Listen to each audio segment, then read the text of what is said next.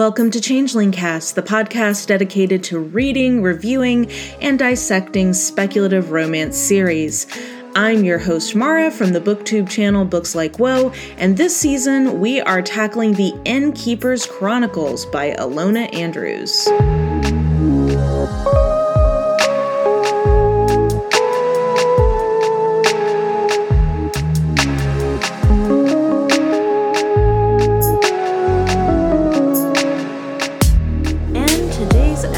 Is our first episode with a book in the Innkeeper's Chronicles series. Guys, so I'm taking a different approach to recording this time. For the first season, I would kind of make myself pause, for the most part, between each book I read to record an episode.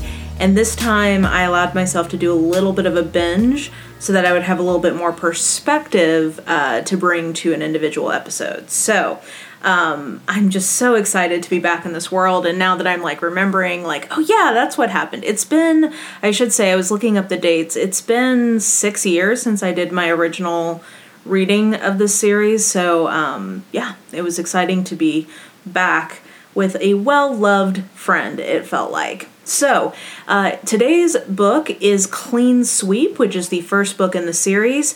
I should say that there is a prequel, short story, really, that features the parents of Dina, Maud, and Klaus DeMille.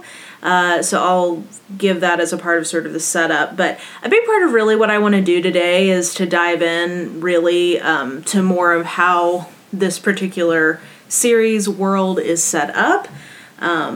This is a pretty inventive sci-fi series. It's very cozy, but I think that it's important for us to have a good foundation upon which to build in terms of sort of what's happening with the world. So let's start with that, and I guess I'll do maybe a little shorter plot recap. And to be fair, I think there's less plot in this book than there are in some of the others. But I know I gave sort of a high-level view in the introduction episode, but I want to dig in a little bit more. So the setup here is basically that this is a sci-fi series. You will hear references to magic, and that is essentially because, oh goodness, Dina even cites it at some point. Let me see if I can find it here real quick. Okay, it's the Arthur C. Clarke's third law of prediction, which states that any sufficiently advanced technology is indistinguishable from magic. So while, yes, we're gonna talk about magic in this series, know that it's not really understood as magic. It's really just technology so advanced that nobody really understands how it works yet, or forces, I guess, so advanced that nobody understands how it works yet. So, Dina's parents, Gerard and Helen DeMille, were well-known innkeepers on Earth. Now, what is an innkeeper? We talked about this a little bit in the intro, but basically they are custodians of these safe houses on Earth, and the safe houses have a symbiotic relationship with the innkeepers. So they rely on the innkeepers to live, and once that bond is formed, the innkeepers rely on the inn to live. And the reason they exist, or what they are, their purpose now in this world is that Earth is basically described as the Atlanta airport of the galaxy, which is just that from where it's located, it's a very convenient sort of meeting ground for a lot of different, spacefaring worlds, I guess. So in exchange for basically not conquering Earth, the rest of the galaxy has agreed that Earth will be neutral, but it will be where these inns exist for people to stop over. So in this world, all humans have the potential for what is described as magic, but not very many people actually tap into that. So that is really what the innkeepers are able to do. And now that I'm further in my reread, we don't get a lot of explanation about the exact genetic situation of this magic. I mean, it's kind of implied, I guess, at a few junctures, but it's not that the innkeepers are some sort of non-human entity or species. They seem to be humans that just are preternaturally able to connect with these inns. So that's kind of like the big picture world setup. There are a ton of different races that get described in this series. A lot of them are humanoid, so we have space vampires, who we definitely meet in this first book. We have space werewolves, who we also meet in this book, but it's explicitly mentioned that they are an offshoot of sort of the same proto-ancestor that also started humans on Earth. So that's kind of the big picture there. And then Dina, who is our protagonist, and she is our point of view character for most of these books. Her sister Maud has one book that I believe is number 4. But Dina is our main point of view character, and her parents, Gerard and Helen, went missing. And when I say they went missing, it's not that just they disappeared. One day, their entire inn, which was, I believe, either a 4 or 5-star inn, which is a big deal because it's very hard to get those stars, it just straight up vanished from Earth.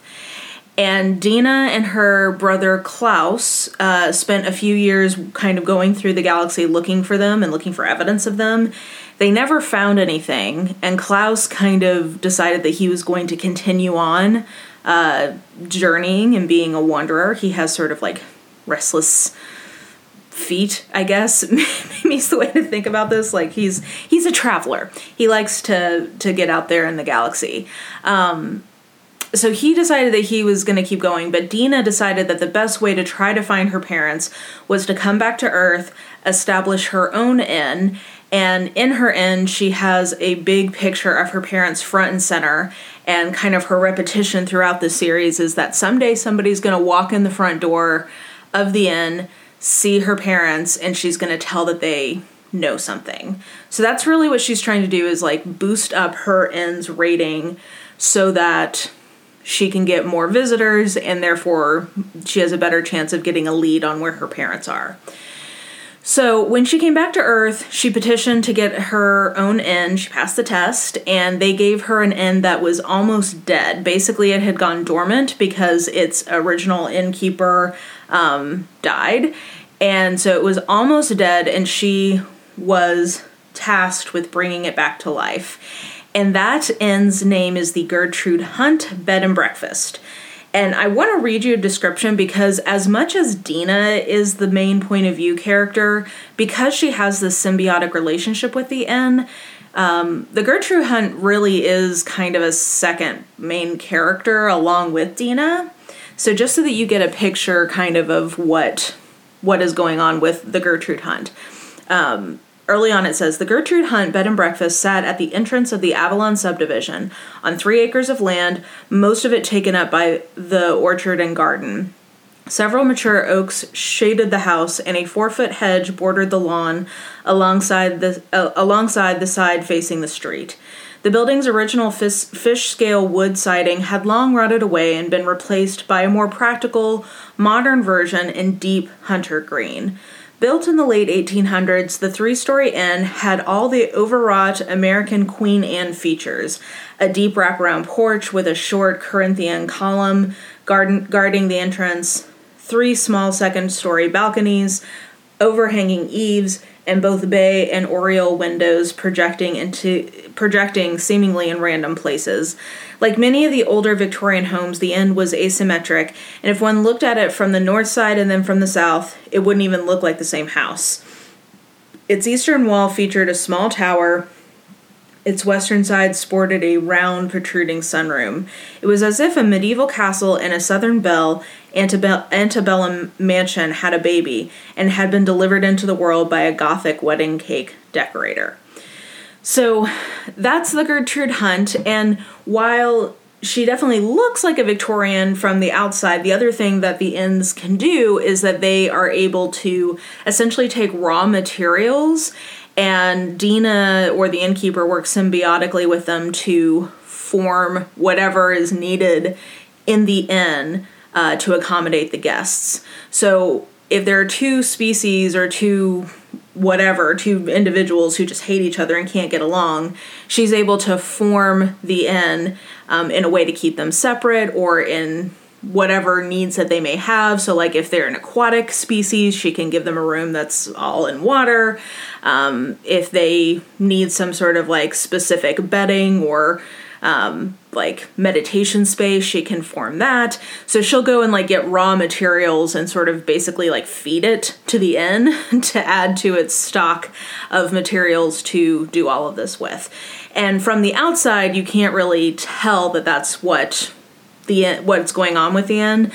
You have to go inside. So her magic basically extends to the land as well. And the longer the inn is in a certain space, the more territory it ends up taking. So as she grows in her powers and as it grows, they occupy more territory. And I should say that the other thing that the inn needs to flourish is guests. So an inn with just an innkeeper is not going to do well. It feeds off of the sort of life force and comings and goings of people being in it. So luckily, even though Dina is struggling a little bit because it is a new inn, the reason it kind of went dormant was that it's in sort of an old road. It's in Red Deer, Texas, and the kind of impression you get is basically they changed where the highways went and there wasn't as much of a demand to be in Red Deer as there had been when the Gertrude Hunt was originally established. So there's not a ton of people coming and going, but she does have one permanent guest, and that is Her Grace Caldenia Carrette Magrin. And basically she is a homicidal evil space alien overlord is kind of the vibe. It's clear that at some point she was behind some sort of mass killing. I don't know. I mean, I really like Her Grace, but when I think about what she did, I don't know that I should like her because she is not a very nice person. But she basically had all of these assassins with bounties out on her head. And so she has been paid for essentially a lifetime stay at the inn so that nobody can get to her. So she can never leave the property, but she is a permanent guest, and therefore that kind of helps keep the inn going. So at the beginning of the book, Dina is starting off with just a measly 2-star rating. A 1-star would mean it's just like horrible, but basically she's just new and hasn't really proven herself. And the higher rating you have, the more guests you get. For her, that means she's got a better chance of finding what happened to her parents. But also, that's like how the inn flourishes. So, at the beginning of the book, I should give a content warning because we have some harm to animals at the beginning of the book. Basically, these neighborhood dogs, so as I read from the Gertrude Hunt, these neighborhood dogs in the Avalon subdivision are being found, viciously murdered. And it looks like not what, like a wild cougar or something would do to a dog. It looks like something scarier and more preternatural. And Dina has been kind of watching this happen, but then finally there's this really beloved dog who is killed at the beginning of the book, and she goes to this random guy and basically says, if you don't deal with this, I will. And what we come to realize is that she knows that this gentleman, Sean Evans, is a space werewolf, as I mentioned. So the whole backstory of the werewolves is that they engineered their werewolfism, their lupinism, because they were being attacked and they wanted to build these super soldiers. Sean is from this original planet, but he actually didn't know that his parents were refugees because they ended up having to basically blow the planet up. He didn't know that they were refugees. And so when he finds out, when he encounters Dina, he's like, well, how the fuck do you know that I'm a werewolf? How do you know about any of this? And so she's kind of introducing him to the world, and that is obviously us, well-tried technique to introduce us, the readers, to this, because she's having to explain what's going on to him. But basically she's like, hey, somebody's coming and infringing on your territory. I know you're new to this neighborhood, but you have been peeing all over my trees. You've been peeing all over the neighborhood, marking your territory. what are you going to, either you need to defend this or I will have to do it. And so a lot of the beginning of the book is them kind of going back and forth and like him kind of trying to understand who she is and what she can do. He doesn't realize, I should mention, the other thing that Dina has besides the inn is that she has this broom that she always carries with her. And she can, transmorph it into, being a spear or whatever she needs. She can kind of make it do different things, especially when she's on the inn's property. That is when she's her most powerful, but even off of it, she can do some of that. And he doesn't realize who he's messing with, so when he really pushes her too far, she basically tells the Gertrude Hunt to just kick him out, and it like violently repels him, but he's able to sort of fight it and like halfway get back in, which she doesn't think he should be able to do. Later in the book, we're going to find out that he was sort of a second generation of these super soldiers that were bred. I think they were called like the Alpha strain, and so he is even more souped up than normal werewolves. And basically, they didn't even think that two werewolves with that genetic predisposition could have children. So his parents have actually managed to do that. And so he's like a natural born, super special werewolf. So he's really powerful, but he's kind of clueless as to everything that's going on. So basically, they're working together, eventually, like, kind of begrudgingly, because he threatens to go to the assembly, which is the oversight board of the innkeepers, and she's worried that they will take away one of the sad stars that she does have if they find out that she has basically left her property and gotten involved, because part of what is supposed to be going on is that she's supposed to be neutral. She really should only be intervening on behalf of one of her guests, but she basically makes a decision that she just couldn't live with herself if she let this happen to her neighborhood. So he threatens to kind of go to he threatens to rat her out, basically, so she agrees to work together with them. So she eventually finds out that the thing that is attacking the inn is what are called stalkers. And they are these horrible, oh God, I don't even know how to describe them. Basically, think about the horrible creatures in Stranger Things. That's kind of what I'm picturing, like from the Upside Down, the creepy crawlies in the first season, like that guy, what is he called, the Mind Flayer? That's kind of what I'm picturing, and they are kept by this species of alien who are just like horrible. I think they're called the Drakkar. They're real bad news, and for whatever reason, this guy is in the neighborhood and he is like not abiding by the neutrality agreement. So the fact that he's letting his stalkers roam around and kill these animals, and then also Dina stops them from killing this woman in the neighborhood, means that he's not abiding by the like, hey, we have to keep all of this a secret from most of the citizens of Earth thing. So that is happening, and they're kind of working together on that. I will say one of the most notable set pieces in this particular one is that there ends up being a battle in Costco with one of the stalkers. And I think this gets to one of the things I like about Ilona Andrews is that there's often a very like cheeky quality to some of the things that happen. And like there is this level of humor to the fact that Dina is fighting this horrible monster in the middle of a Costco. And so she nearly dies doing that because she has to disappear the body because she can't let anybody find it. So she has to like pull from her powers in a way that she isn't really supposed to if she's not on the inn's property. And she nearly dies, and Sean is able to come and like she's able to get a hold of him. He comes, brings her back to the inn, and the inn sort of like helps her restore herself. But that I thought was one of the it's one of the most memorable things in the series in general. Like I always remember that they had that battle in the Costco. So all of that's going on. They're trying to get a plan together, and they end up encountering some space vampires. And these space vampires are a part of, I think it's called the Holy Enochari. I don't know how to say it. I don't even really know what that means. But it's basically a theocracy, and they are these knights. So picture medieval knights who live in space and are vampires. They are on the planet, and they kind of have a run-in with Dina and with Sean, and they kind of are resisting telling them what's going on. But Sean actually ends up rescuing one of them from the stalkers. So there's a little cadre of several of them, and they are killed, all of them except for one, Lord Soren.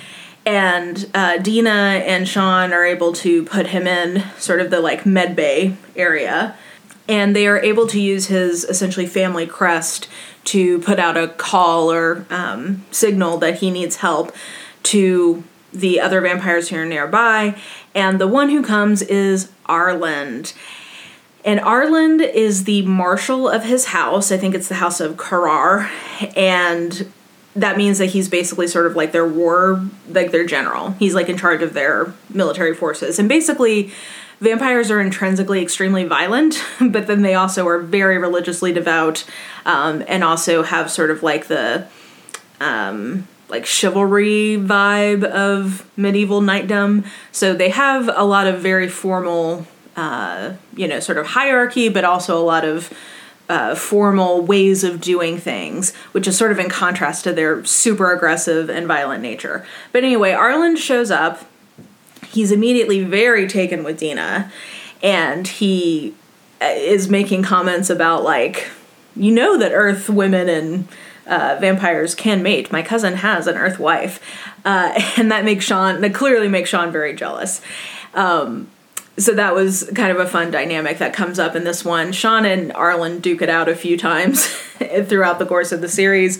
And this particular one, Sean unknowingly gives Arland coffee, which is basically like getting a vampire drunk. And so Arland like strips down and starts running through the apple orchards. So that was pretty funny. But anyway, so Arland comes and he's trying to take care of his uncle. He's performing these religious rites, but basically essentially ends up becoming a guest, and he eventually lets them know that basically they're hunting this particular, I think it's a Dakar, who was an assassin to their aunt during this very important wedding and this very important alliance that they were making with another house.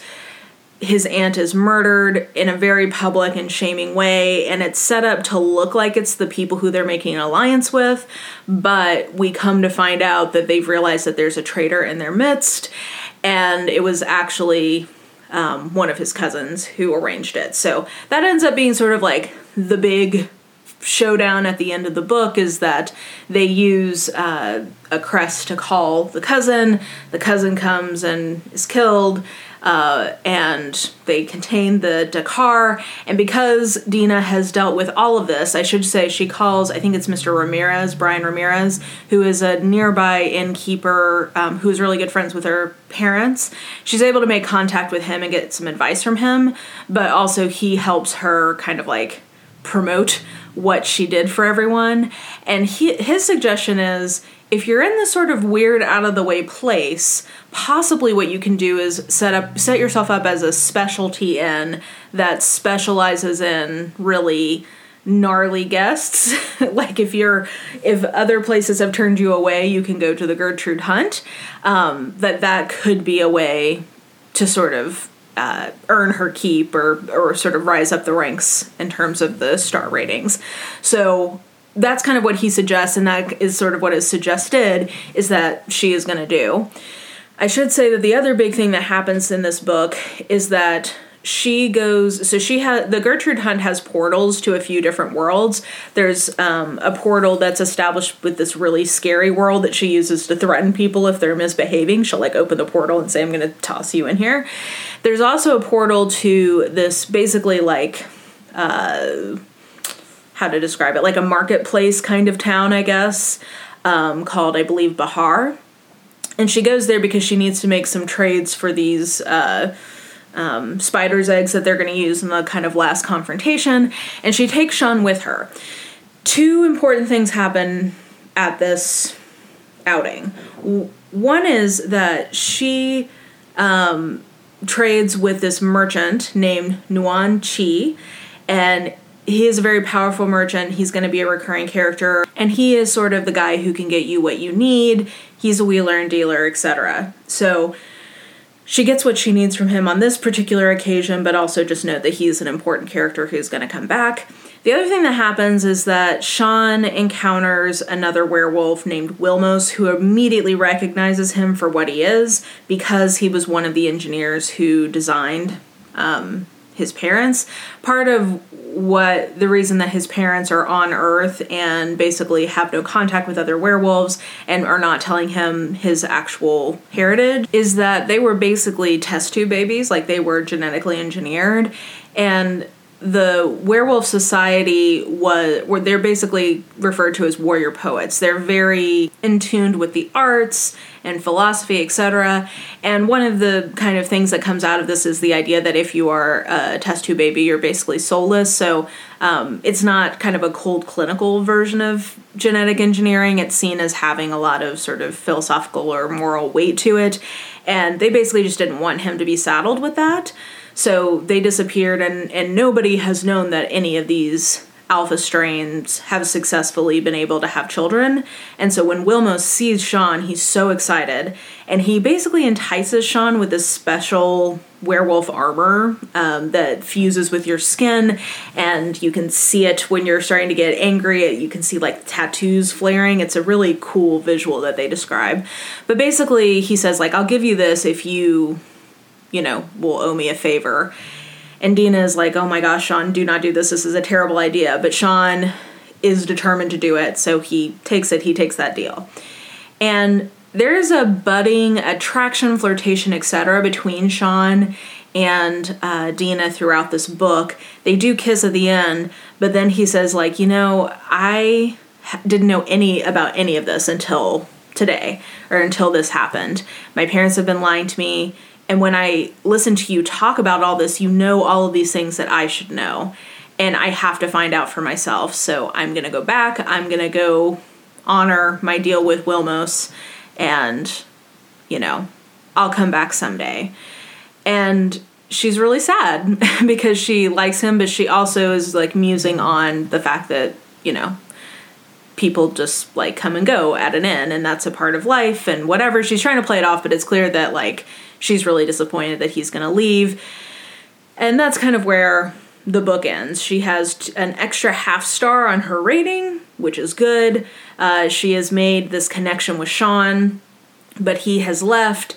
And I should say that as a thank you to her for what she did, part of how she gets that half star, aside from Mr. Ramirez helping her, is the Arlen's vampire house declares that like that she is their preferred inn on Earth, which that endorsement helps her get that boost. So she has this new allyship with the vampires. She has had a fling with Sean-ish, or like a flirtationship with Sean. And she's also done something kind of bold. Like she has stepped out of what she kind of thinks of as her role as an innkeeper by defending the neighborhood.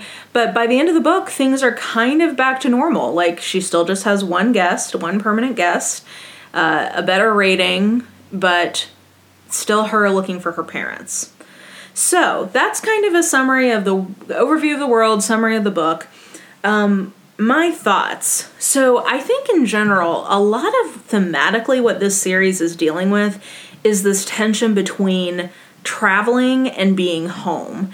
And I think that in, a post-pandemic world, I really resonated with that on this reread. Like, Dina is somebody who really, I think she kind of, the inn and she as an entity in this book represent the value of rootedness in a place and of staying put and of hospitality. Basically, she's the embodiment of Cancerian energy, a very home, protective, all of that. And then Sean and other forces throughout this book are very Sagittarian in terms of like wondering and wanting to travel and, having antsy feet. And that's sort of the tension between her and Sean, at least by the end of this first book, is this idea of like she consciously thinks many times like everybody I know leaves me. Her parents mysteriously disappeared. Her brother is off doing whatever. She hasn't talked to her sister because her sister married a vampire lord and moved off to live in space with him. And then even by the nature of the guests in her inn coming and going, like nobody ever stays with her.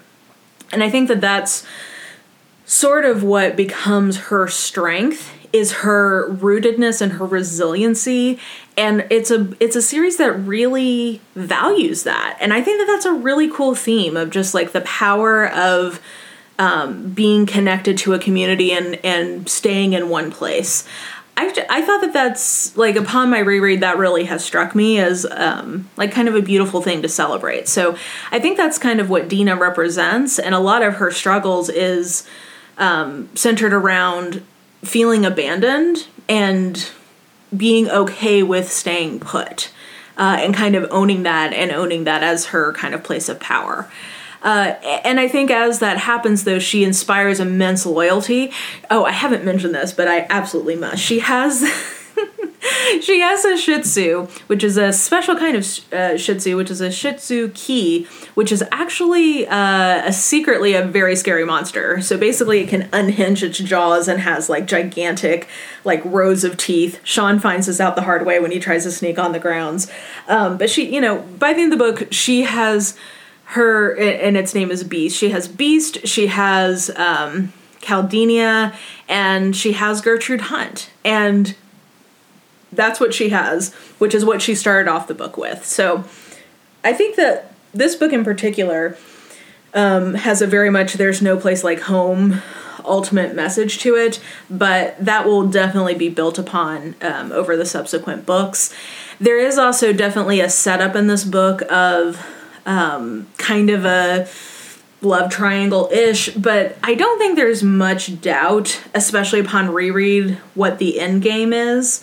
And let's see here. Oh, I'm sorry. Also, I just realized that I was saying Mr. Ramirez, but it's actually Mr. Rodriguez. And I've got to see if I can find what specifically Arlen and Sean say to each other.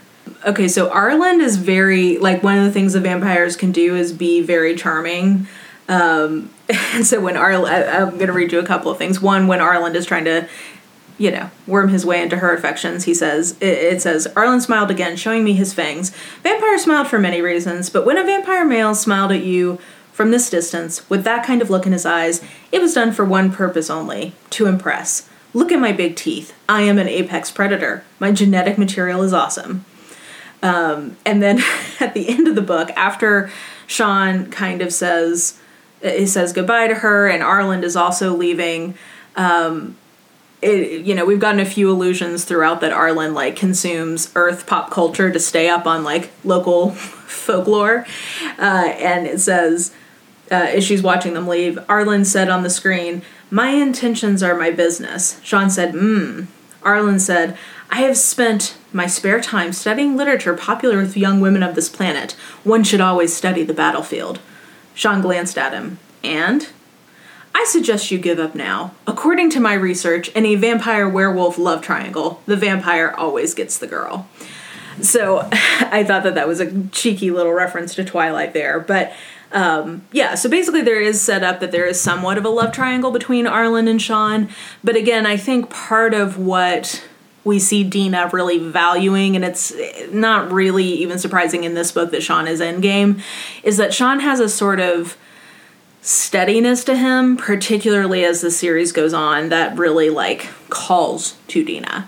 Anyway, that's kind of thematically what I think these books are about, and I definitely think we see that in this first one. So, in terms of ratings, this time we're going to mix it up. I've got 4 ratings because 4 new ratings, I should say, because I value and expect different things from an Ilona Andrews book than I expect from a Nalini Singh book. So, the first category is lulls. part of what I love about Ilona Andrews is their humor. Now, it doesn't work for everyone. Obviously, humor is very subjective, but for me, Ilona Andrews' humor is very funny. I find myself LOLing frequently in these books. And I'm going to give this 4 out of 5 vampire love triangle Twilight illusions. Like, there were several very funny moments in this that made me literally laugh out loud.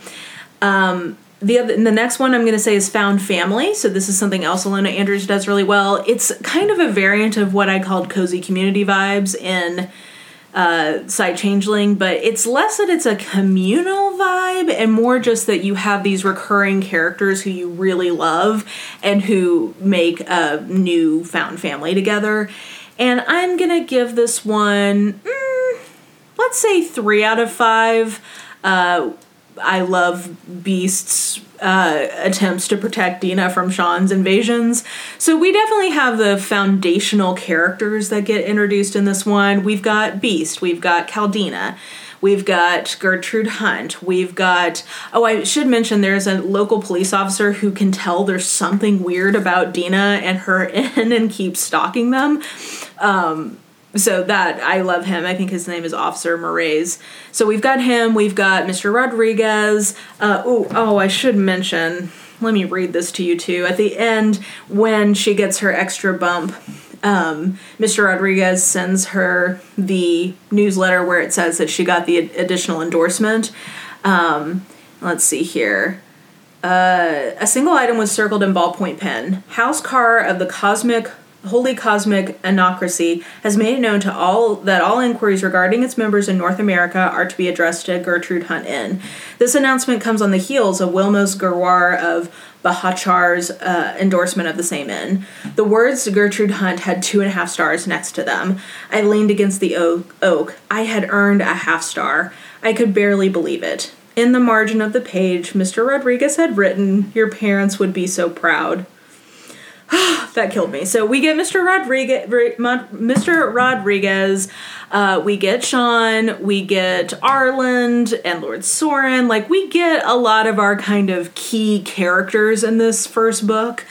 But we don't, because it's the first book, it doesn't have, the full weight yet of the kind of recurring cast of characters that you come to know and love. The next one I'm going to say is woo-woo factor. So part of what I love about an Ilona Andrews book is that they have such a cool imagination and they do a great job of incorporating big ideas in a really, they execute their big ideas in a great way. They also have a lot of different sort of cultural references that they tend to pull from. So a lot of different mythological traditions, etc. And this one, again, I'm going to go 3 because I think this is a good baseline. We're getting all of the world set up. I think the whole stalker thing is pretty creepy. We find out about the vampires and the werewolves. We get a lot of baseline here. This is definitely not the most inventive the series gets or the most inventive Ilona Andrews gets, but I think this is a pretty solid one. And then the last rating is what I'm calling Stand and Deliver. And this is something I love in an Ilona Andrews book, is that they make their main characters hyper competent and then create the surrounding incidents that those hyper competent characters rise to. And it creates these incredibly satisfying moments where you're just like, yes! You're doing it, Dina's ready, she's been, building up to this the whole book, and now she's gonna kick some ass. These moments of just, shock and awe, maybe that's why I should call it shock and awe, yes, it's all happening. I'm gonna give this one a 2, just because I don't think that this is the most shock and awe an Ilona Andrews book gets, and definitely not in the series. I do, it's this Costco fight, I think, is pretty iconic.